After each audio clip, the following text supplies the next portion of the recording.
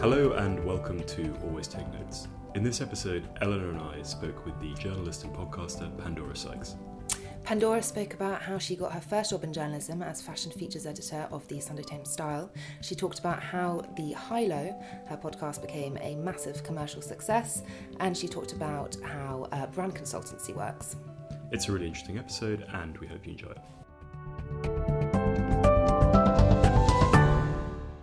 So, hello, we are with Pandora Sykes, who is a journalist and the co-host of the Women's Best UK podcast, The High-Low, in her beautiful home. Thank you, Pandora, for having us today.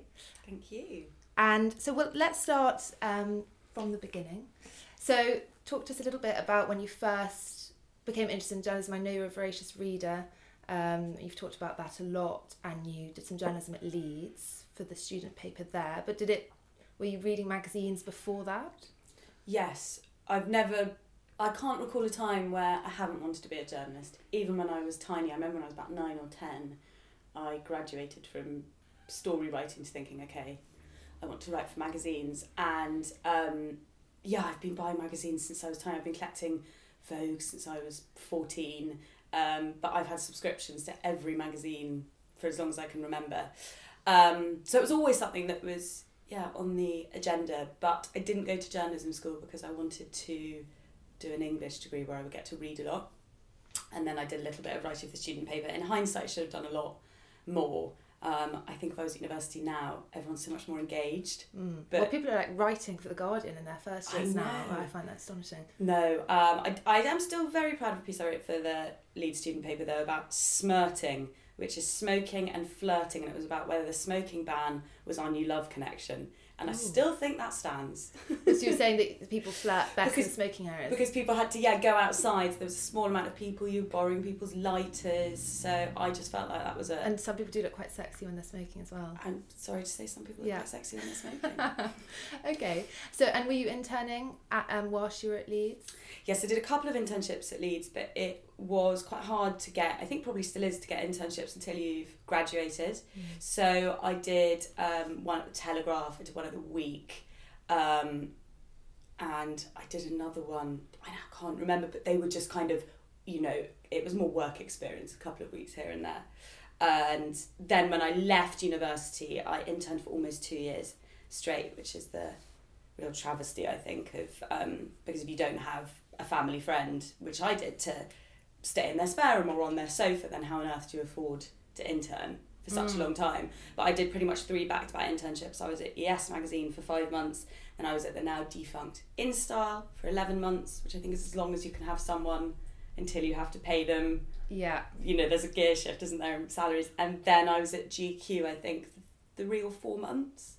And how did you find the transition of what you were doing? When did you first get to write and get stuff published and things like that during those internships? So, actually I was really lucky at all of them I did, because I don't think that's a given. I was features assistant at all of them.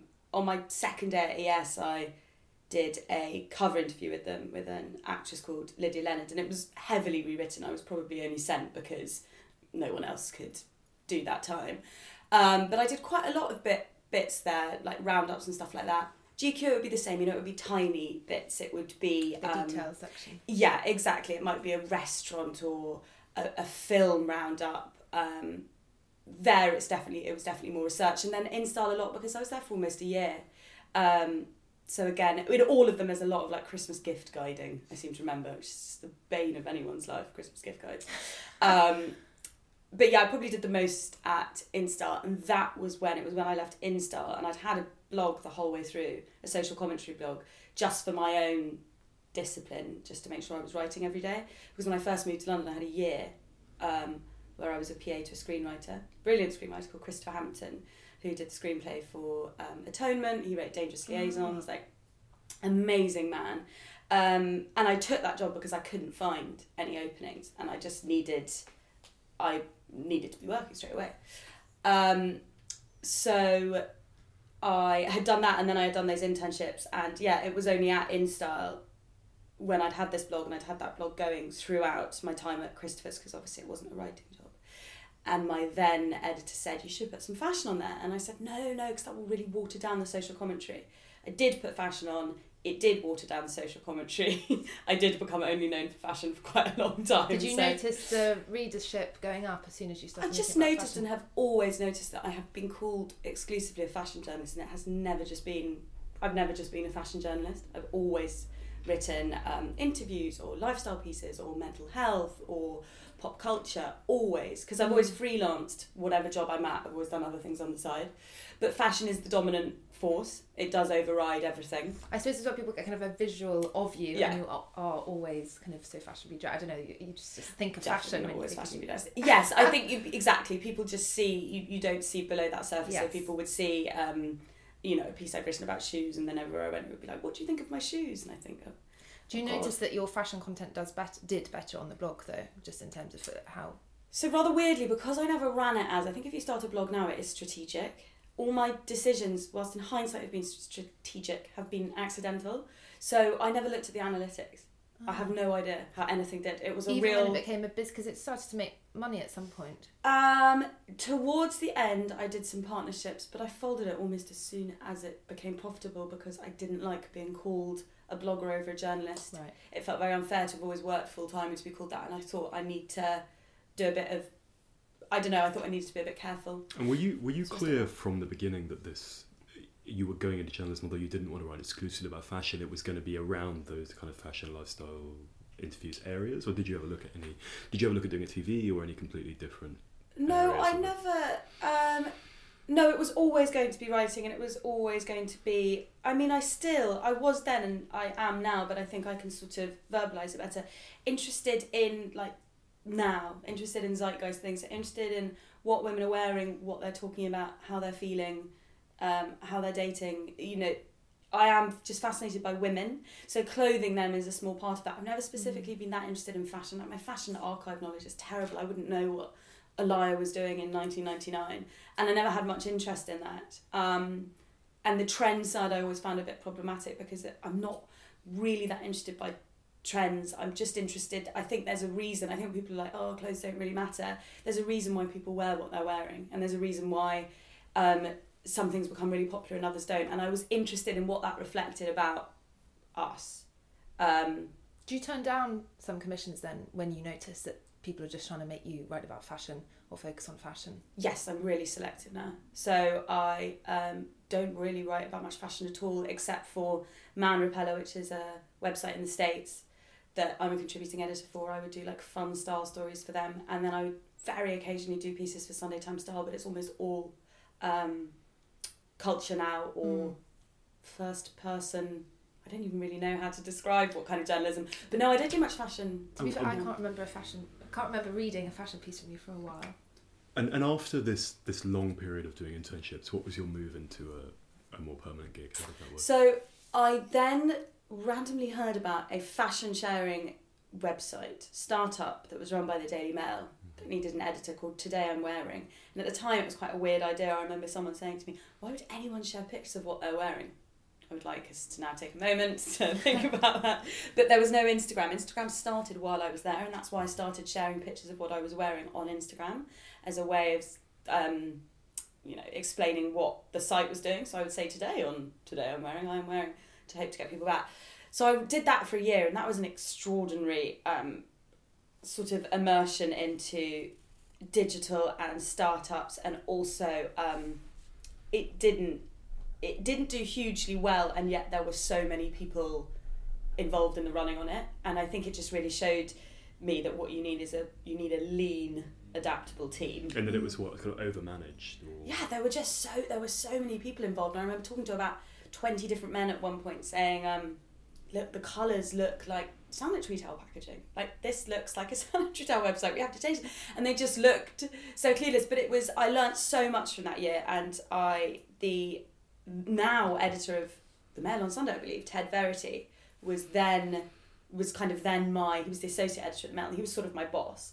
And he was amazing with me. You know, I was young and green, and I really threw myself into it, and he really supported me. So, and I managed 2 staff writers there. So it was a really great experience. Then after a year, I just could see that the website wasn't going to go where I wanted it to, and it wasn't perhaps what I wanted to be doing. And so it was a completely amicable parting.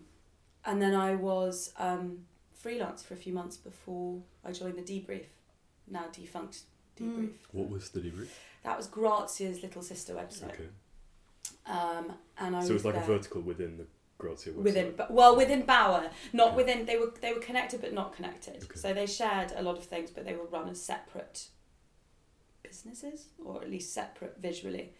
And I was there for a year, and again that was a high stress year because we were writing 4 or 5 pieces a day, and then I was also doing my blog every single day, and then freelancing on top of that. So for whoever would take me, Cosmo, Company, now defunct. God, there's a real theme here.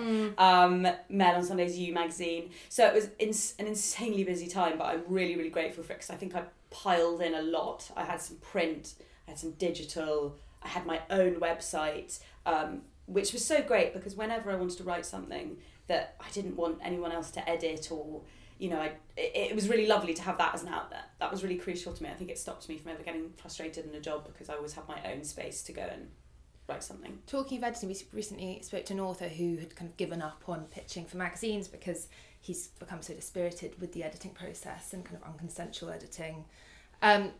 You, in terms of what you learned being edited coming up through journalism versus now, what kind of the formative editing experiences, and how has that affected your writing style today? I think when you're younger and you're edited, you can't really say anything. I sort of just had to accept the wisdom of elders. I think It's such a shock when your copy's completely rewritten. Yeah, I remember I don't even really want to say what it was, but there was a headline once that was problematic in its insinuations, and I had loads of people that magazine emailed me saying, we've had lots of letters of complaint, do you want me to forward them to you?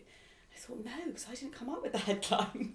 So there were times then when that was a bit, you know, it's quite anxiety making when someone puts a headline on a piece or a slug or cell or whatever, and you think, that is so not the And sometimes you complain to essence. subs and they look at you like, so doesn't matter if it has That's nothing the great to do thing with the about piece. being on staff. So being on staff, you know, Sunday Times Style, I could see a proof and I could say, please can't put that headline on. And you'd have to fight with the editor. The editor would say, well, I want that headline. But you would at least be there and you would know the process. So what was initially when you were at the Sunday Times, firstly, how did you get there, and then how did your role develop when you were there?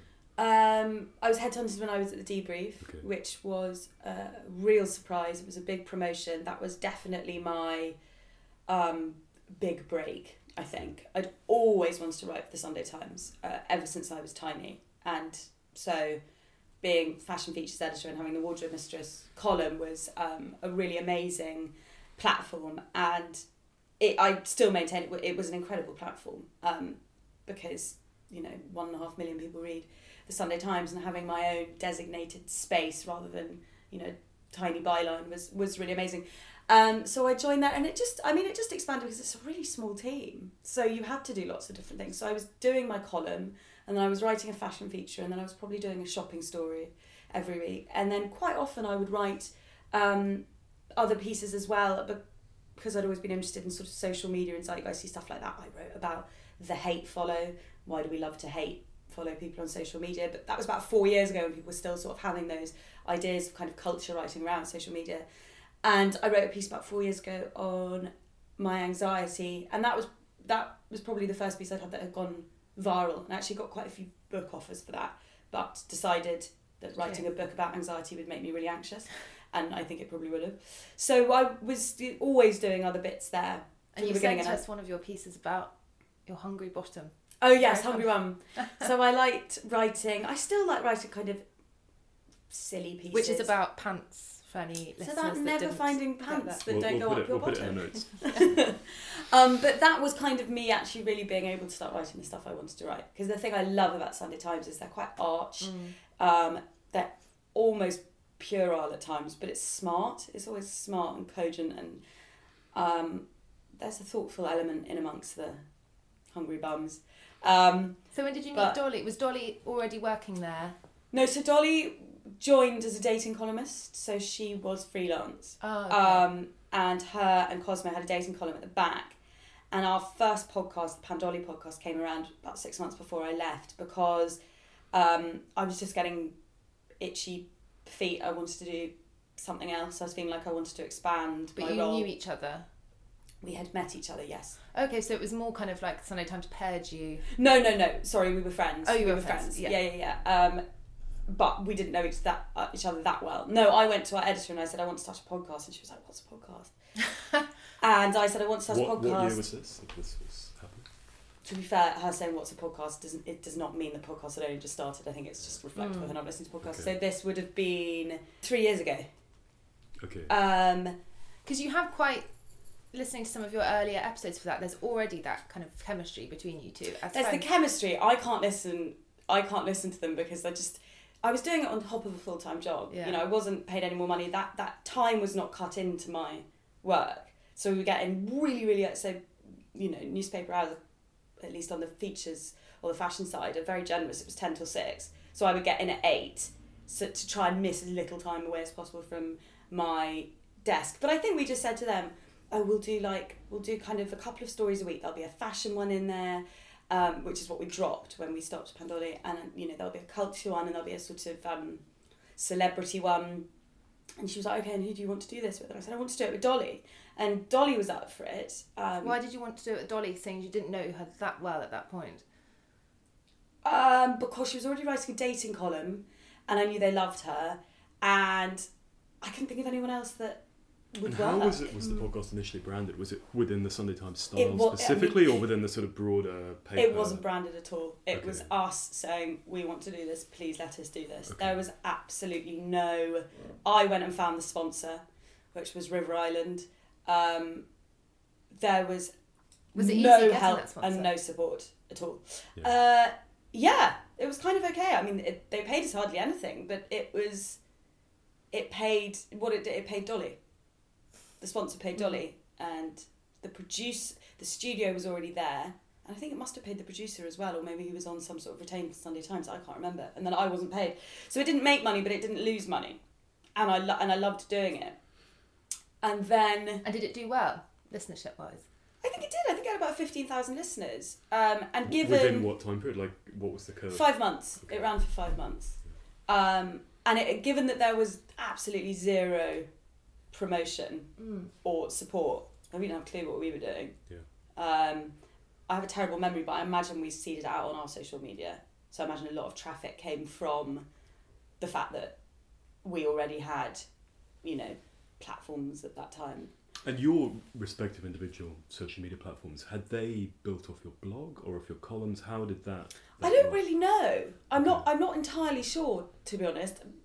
Probably the combination, because the people that read me in the Sunday Times would often be very different people to who followed me on Instagram or who 'Cause it's quite read tightly, my quite blog. tightly paywalled, right? The Times stuff. Yeah, it is, and also unless you're in the UK, you're not reading it. Whereas I've got a lot of people who read my stuff in America, and the breakdown of the high low actually is very, you know, a quarter of our listeners are in America. Oh, really?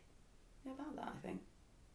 Only 67% is the UK. That's interesting because it's, you know, it's ground very British humour. I know, yeah. 33% is all over everywhere I was else. wondering if we'd really like to get into the kind of nitty gritty of the podcast in a moment, but could you talk a bit about kind of fashion journalism in a slightly broader sense, maybe for people who are not familiar with that world or work in different areas? Like, how does it work? What do you do on a kind of day-to-day basis? What are the kind of challenges and the exciting bits of working in that environment? Oh goodness, I think And maybe how within a newspaper environment it compares to, say, a magazine as well. I think definitely in a newspaper environment there is always that slight awareness that there's a lot of men in suits, Okay. and then there's, you know, all the women on the style desk with the pink carpet and look at their silly clothes. So it wasn't looked down on, but certainly there would be like a bit of a battle of wills, you know, for it to have the weight that it should have, given what a massive industry fashion is and the fact that every single woman wears clothes and needs to know what to wear and how to wear. Because that's what I really discovered, I think, from working there, is having the column was an amazing insight into what kind of how women felt. And a lot of the questions that I got, and this is what I think really kind of cemented my interest in women rather than in fashion as trends, is they wouldn't be necessarily looking to be trendy. They would just not know how to dress. They wouldn't know how to be, and they would be feeling really uncomfortable, and they just needed to find something that fit and that could allow them to then go on into their day. They weren't bothered about looking kind of cutting edge or anything like that. So it was a lot about kind of confidence and just sheer kind of panic, because the high street is now so enormous. So a lot of what I did was distillation and curation.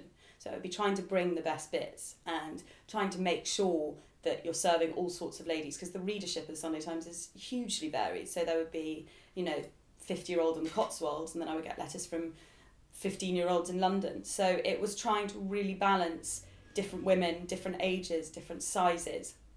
So my fashion journalism was probably very different to a glossy magazine's fashion journalism, because it had to be very, very democratic. My price points couldn't be too high, so I couldn't, suggest a £2,000 coat.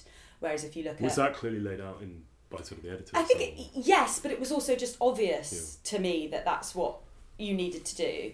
I think the major problem with a lot of magazines is that all they are showing is very expensive clothes, and people don't shop like that, nor do I think they should shop like that. I don't think people should spend £3,000 on a coat unless they're a multi-gazillionaire. I think the value system of clothes is completely skewed. I suppose it depends which magazine's positions as kind of aspirational versus useful. But most do. Even I can't think of a single woman's glossy that doesn't have expensive fashion in it. Probably because the advertisers a lot of the time. Well, that's it. Yeah. There is no single magazine that would have nothing over £300, for example. Whereas my column would not have something over £300 unless it was a coat, because even like coats on the high street sometimes £400 or £500. So there was a strict kind of pricing awareness, and never repeating a brand on my column. And I would normally have about 30 brands, what with the questions and with the wearing of the look. So I just got to know the high street and the sort of like lower end of the luxury market inside out. How did the interactions with the brands work? Would they write to you and sort of pitch themselves to you, or how was that? No, we would get all the lookbooks. So our fashion assistants. Forgive my ignorance, but a lookbook is. Sorry, so a lookbook is where they show the clothes of the season on a model. Okay. So it's like 30 pages. So and it comes out in advance of. It comes out in probably 3 months before the clothes come into the shop. Okay. I'm actually not totally sure now on what the protocol is, but about then it was sort of a couple of months before, because I would shoot 10 wardrobe mistresses at a time, so I would shoot 2.5 months at a time. So you'd have to make sure that the timings matched up. So we would call in all of the lookbooks, and I would, every time I did a shoot, I would circle them all. I would also go in pretty much 3 times a week. I would go to the new in sections of every single website under the sun, just to see where you're seeing patterns, what you're seeing a lot of. And then after that, it was just being hyper observant. So someone would come in and say, "I saw 3 people on the tube today wearing bright blue trousers. Why is everyone wearing bright blue? What's in that? Who else is doing bright blue? Where did it start?" So then you build a narrative around that. And I think the wonderful thing at Style is there was always a story. It was never just, you should buy this because it's really trendy. At least I didn't ever write those pieces. I still wince when I see someone say, a magazine saying, "Buy this because all the fash pack are wearing it." It's a term that really needs to die, the fash pack. Yeah, I've definitely read that in the Yes mag. Everyone uses it, so that's not a diss at a particular, but I was just always really keen to avoid that. I think I've always had quite a high cringe complex. I've had to do some cringy things, don't get me wrong, a lot of those features. I remember I did one about leopard print, and I was wearing a leopard print coat, leopard print boots, astride a fake leopard with another leopard in the background. So I definitely put myself out there, but I was so aware that that's not real life. The fashion industry is not real life. So I was kind of straddling the real world and fashion world. I thought it was interesting that kind of related to that piece you sent about the marketing approaches taken by some of these brands where they kind of pretend to be your friend, right? And I thought what was interesting about that is it seemed, that was a pretty kind of serious piece of reporting journalism you'd done. You talked to everyone. I thought it was really interesting. How much of that kind of work were you doing where you were kind of reporting out a trend within the industry as opposed to something that was looking at a trend or that kind of thing? And which did you enjoy more? So that was a piece I wrote for the Business of Fashion, and I really enjoyed doing that. It was a lot of work, and it had a big response because Business of Fashion is just read by so many different people in the industry. I love doing that, but as it's a business piece, so that wasn't something that would have really sat in a consumer title. And if it had, then it would have been less businessy, because you have to be quite interested in like fashion marketing to read that piece. It's interesting because I'm not hugely interested in fashion marketing, but I found that piece fascinating because it was like I kind of. I know that. I get some. You can see how it's happening. Stuff like yeah. that. I was riveted by it. We called it BFF marketing in the end, but at the beginning I called it babe marketing, because it's all like, hey babe. Like, do you think it's disingenuous? I mean, that was what I was. No, not entirely. I think when it's done by the high street, it's disingenuous. I think those companies that were started a lot of the time from quite kind of free-spirited origins, like Glossier, Realisation Park, Reformation, they're all started by businesswomen, but I've met all of the women behind those brands, and they are all, that is them. Like Fenty, for instance, has that kind of conversational style about, bringing women into this kind of fold of making them feel good. Yeah, because a friend of mine runs a yoga or apparel equipment. I won't name it, but she. It's interesting because I've kind of joked with her about this, that like you're sort of claiming you're everyone's friend. Well, and like, you kind of are. You're doing this because you felt there wasn't the stuff that you wanted to wear available. But like, this is also quite a savvy marketing trick. I think there's a couple of reasons why it's happening. I think one is that there's been this massive emphasis on listening to women, essentially, like societally, culturally. I mean, that's what Me Too was. That's what Time's Up was. So marketeers are realizing that you have to be more responsive to women, and a lot of these brands were built out of responding. So Glossier make products when their consumers tell them what they're missing. Reformation, were told that they weren't doing enough clothing for larger sizes, so then they launched lines that specifically address that woman. Ditto, the same happened with big boobs. So that kind of reciprocal quality is sort of rooted in culture. But I think the other reason why they were trying to talk to people is, I always think of how Marks and Spencer's was like one of the first clothing stores on the high street, and there wasn't anywhere else to go, so they didn't have to reach out. Everyone came to them. There's now so much stuff out there that they have to think of ways of capturing, and also shoppers aren't loyal anymore. There's not really any loyalty. There doesn't need to be any loyalty. So they really needed to find a way of talking to you and making you feel like, oh, are they talking to me? Also, all these new brands rely on social media so heavily, and what works on social Yeah, media. totally. A lot of them have no bricks and mortar space. They don't spend any money on marketing. Social media is the most incredible vehicle to sell. I don't think it's any more disingenuous than any other facet of consumerism. Like, ultimately, they want you to spend money. So it's just how they achieve that. And you just touched on before the kind of feeling of the men in suits being slightly dismissive of the women in fashion, and I think there is certainly still this feeling of kind of male journalists, particularly a female journalist writing personal pieces, and I've written personal pieces, sometimes I feel that kind of snootiness. As a woman who's written personal pieces and fashion journalism, how difficult was it for you overcoming that kind of judgment, if you did get any? How am I taken seriously when I write about my hungry bottom? It's definitely that. Hadley Freeman tweeted the other day that whenever people want to insult her or minimise her, they call her a fashion journalist, even though she said, I haven't written about fashion for 11 years. It's definitely used as a minimising tool. I find that when someone disagrees with me, they like to call me a blogger or an influencer. Yeah. And do women do it, or is it generally always men? Women do it as well. Yeah. I put up an Instagram post about vintage shopping the other day because I'm really passionate about it, and I don't think it's as like hard or as much of a minefield as people think it is. So I try and talk about it quite a lot. And I had bought a jacket from Portobello Road, and I was describing how it compared to the prices on the high street. And I said it's cheaper. I bought a vintage Gucci jacket and it's cheaper than almost everywhere on the high street at £50. And I had this woman writing, you're in a bubble if you think £50 is cheap.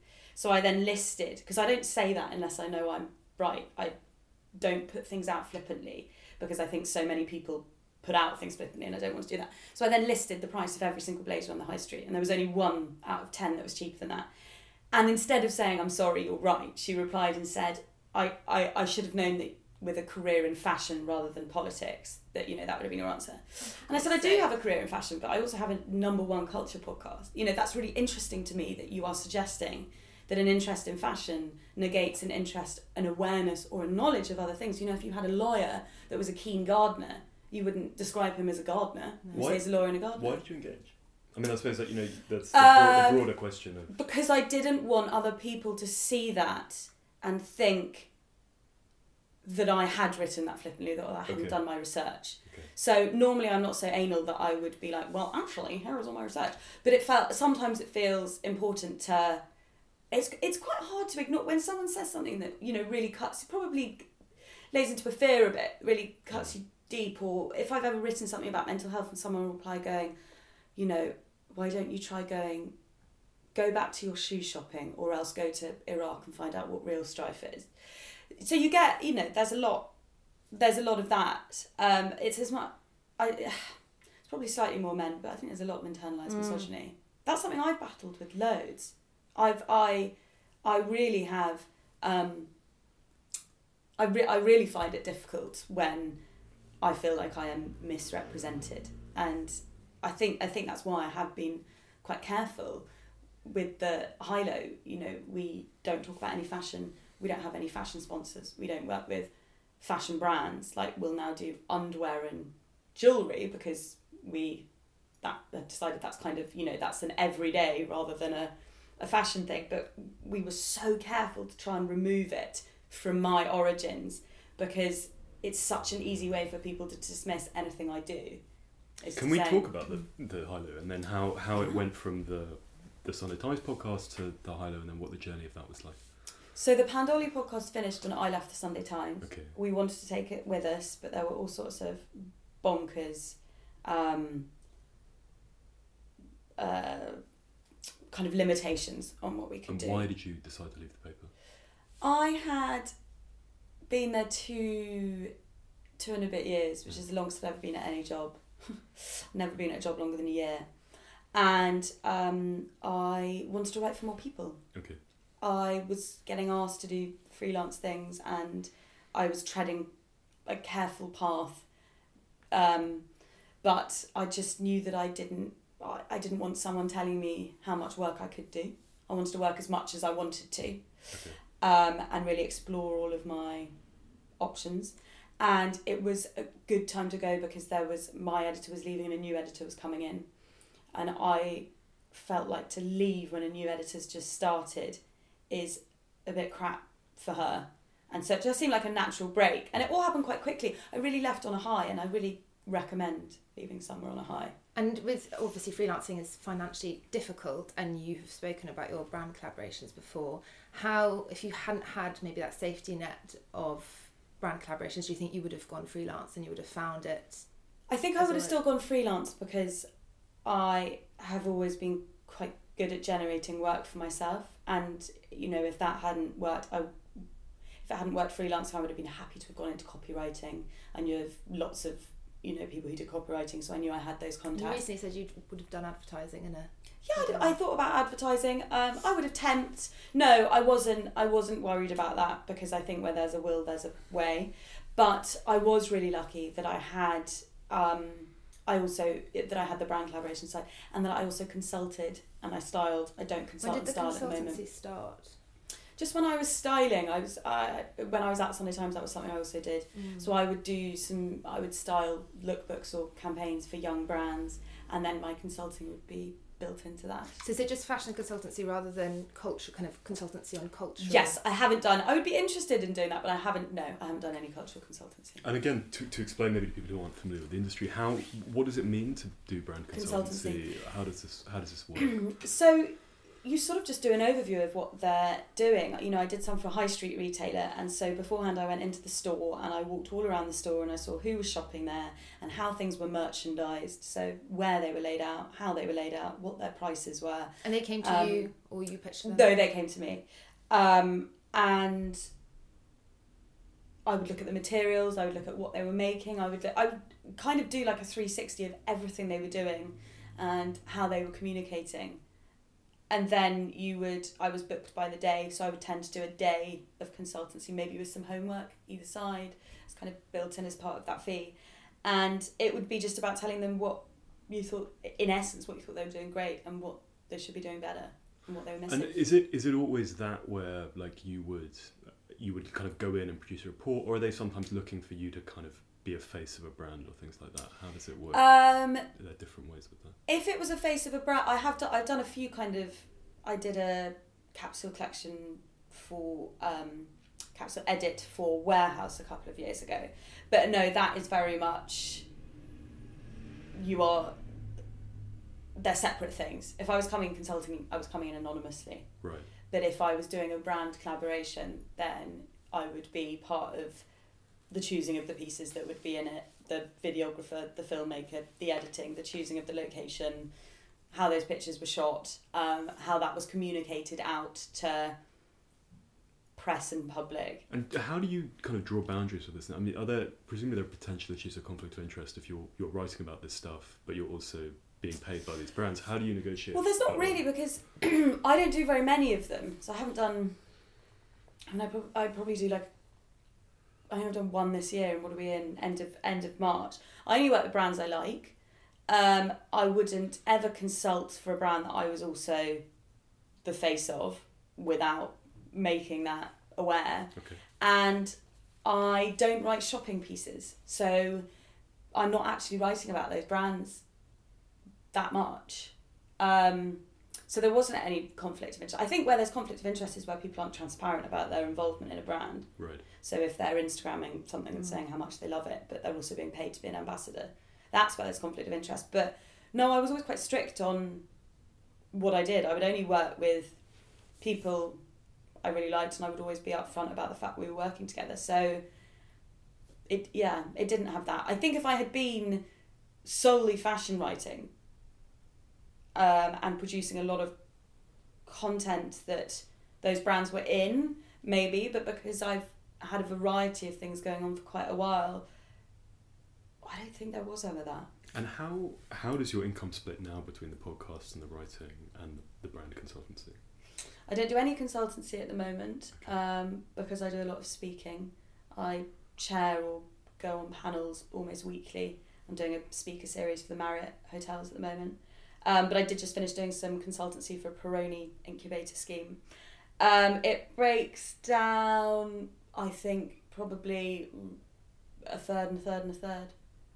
Or maybe the high-lows half, and then a quarter writing, a quarter speaking. When did the Maybe around high-low that. become commercially successful? How quickly? Because you brought a lot of the Quickly, listeners actually. from the Pandolly podcast. Yeah, I think most of those 15,000 jumped over, and it's now 200,000 a week. So, and it's just turned 2. What was the question before that? How quickly did it become a commercial How did it grow? success? At the beginning, we went and found the brands ourselves. So we would Interesting. we would email 40 brands at a time and How many set did you up. get back? We would have meetings with kind of 4 or 5, and then we would set up. I mean, we had 6 months with Google, which I'm really Yeah. proud of. We were the first podcast they'd ever sponsored, and that was Dolly and I contacting the PR. We would just Google every single brand, no pun intended, that we thought, was a good household name, or we wanted just good, reliable kind of names that people had heard of, like trusted products. So Sainsbury's, for example, we had, or Who weren't Pop traditional Chips. podcast advertisers, right? Because a lot of I don't even know. We didn't know anything about podcast advertising. Yeah. We just told them why. We just pitched them and told them why they should be part of it, and we were really underselling the slots. They could have gone for a lot more, so it ensured we were always booked up. Would you have done it without a sponsor? No, I'm not interested. As I reach the end of my 20s, I'm not interested in doing work that doesn't pay. I did my blog for free for years. I've done so much kind of grafting for no financial return. So we were both pretty strict that this had to be profitable. It had to be work, it had to be a business, or we weren't going to do it. And that's how we think of it. It's a business. It's not like a hobby, it's a business. So we found Google and Sainsbury's and one other that I now can't remember. And then we were on a platform called Acast. And at the beginning, when we didn't have many listeners, we were making hardly any money, but that algorithm's very simple. The more listeners you have, the more money you make. So that started building. And then about 6 months ago, no, it must have been about 9 months ago, because I had just had my baby and we took minimal time off the podcast, and we just could not handle that side of it. So we signed with Independent Talent, and they now manage. Acast still do the bulk of our sponsors, but then they find one kind of primary sponsor every single month for us. For example, at the moment it's Pandora Jewellery. And do they still tend to come to you / your agents? I actually don't know. I should think it's a combination of pitching out and receiving in. I'm actually not sure. We stay kind of blissfully ignorant about how they come to us, but we always have to sign someone off. You know, there's never a sponsor that we haven't kind of personally okayed. And what do you think drove the traffic? I mean, how did the curve? I don't think there was anyone else doing what we were doing. Still don't think there's anyone else doing what we were doing. In the US, I think there is. There's Call Your Girlfriend. Yeah. There was 2 Dope Queens. I'm not sure if 2 Dope Queens are still going. But I didn't think there were any female two-hander culture podcasts.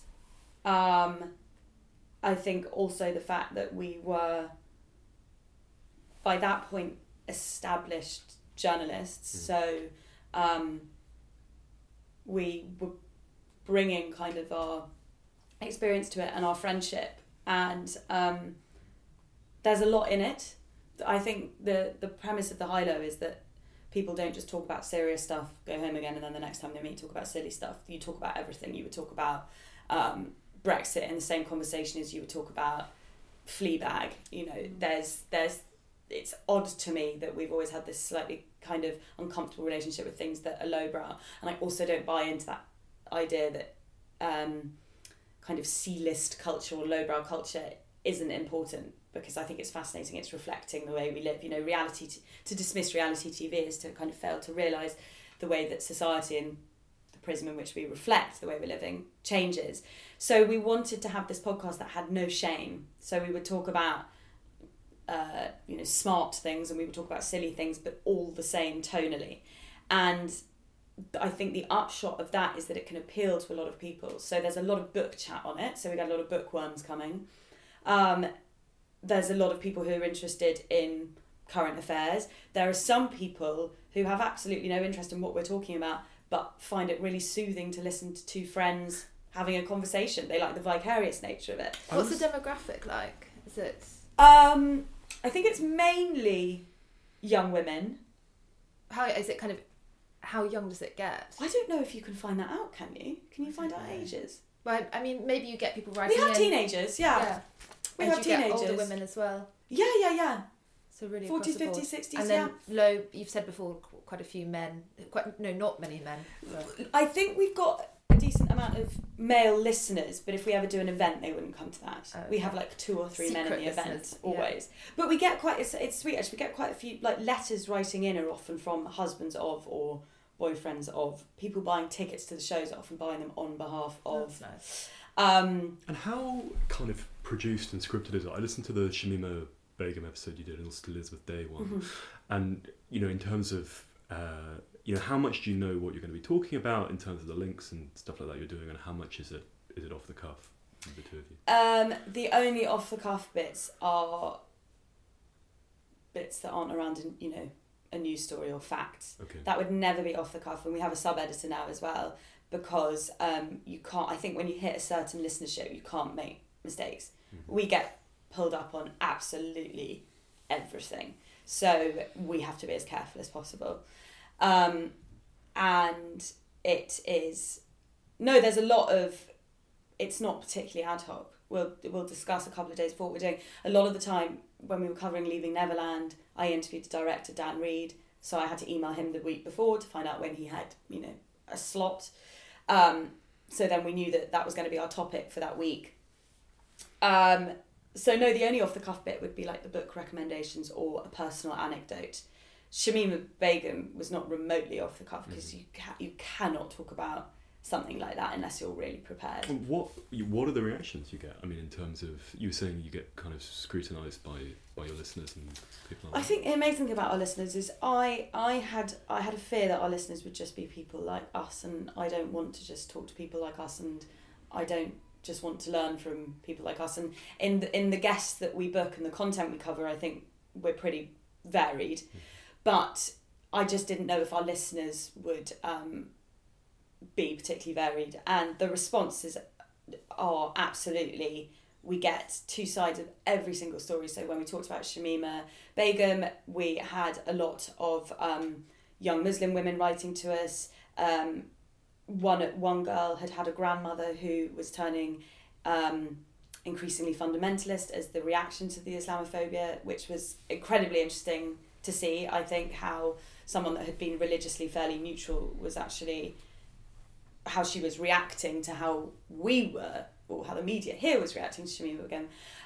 When we talked about Michael Jackson, we had a lot of people writing in who were barristers, prosecutors, but then on the other hand we had people who had been sexually abused.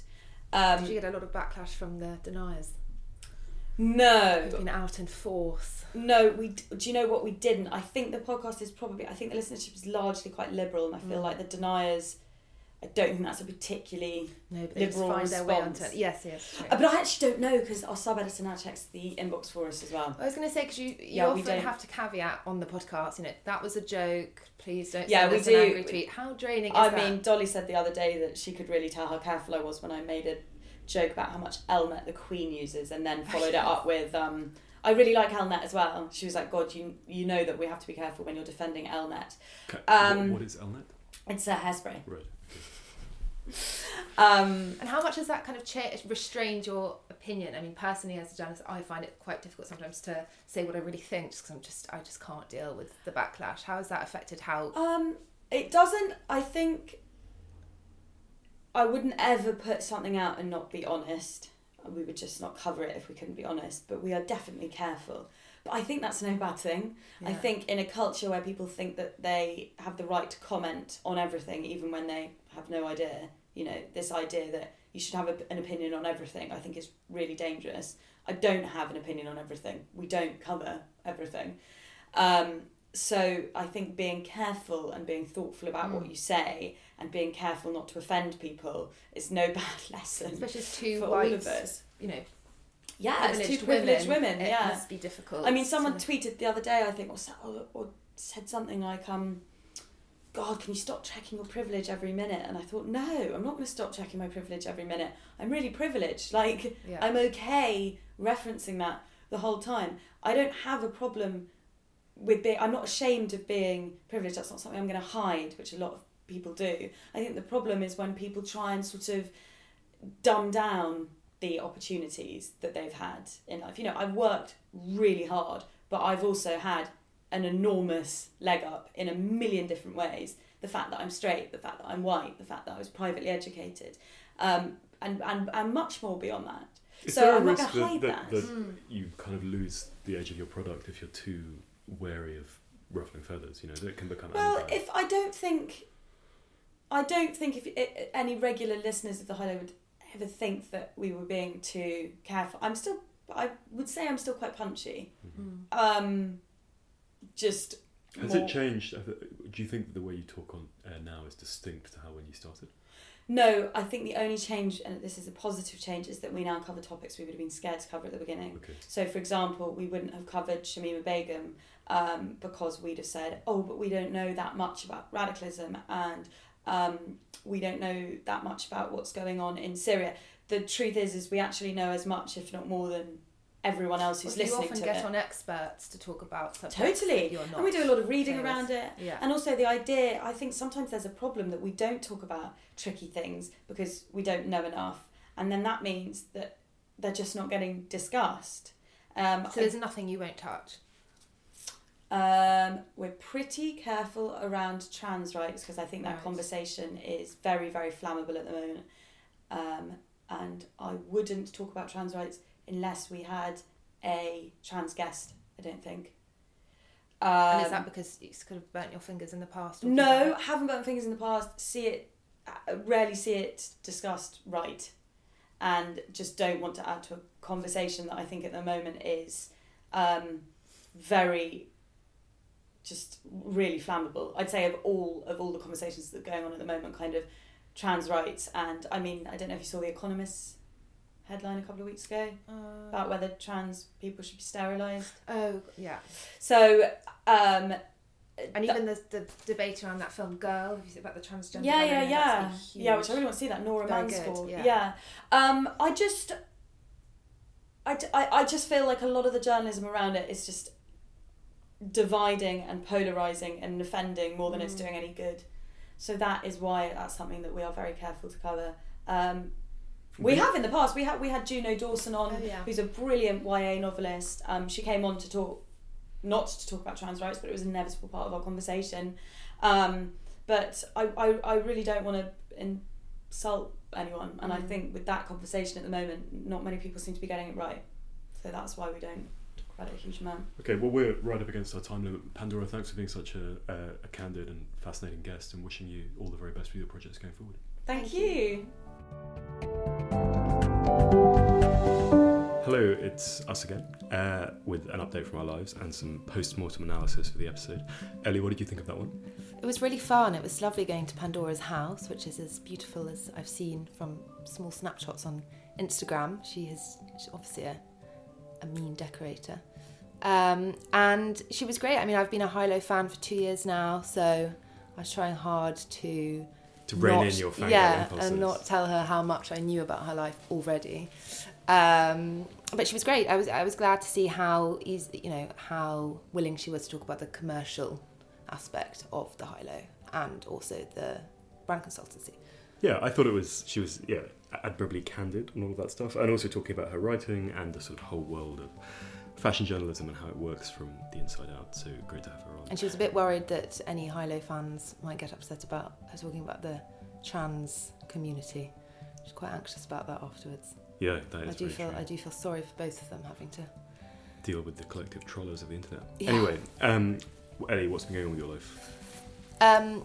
As I was just saying to you earlier, I am feeling very worse for wear this morning, as it is a Saturday morning, and I was out last night and I can't quite think of all the things that I've been doing.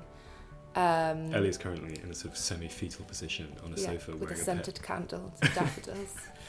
I'm gonna hand it over to you, and you tell me about your life today, Simon. Fair enough. I was in France for an assignment for Outside magazine in Chamonix, which was interesting, and I've been wrapping up 2 other assignments for Business Week and working on various other things, and that's largely it.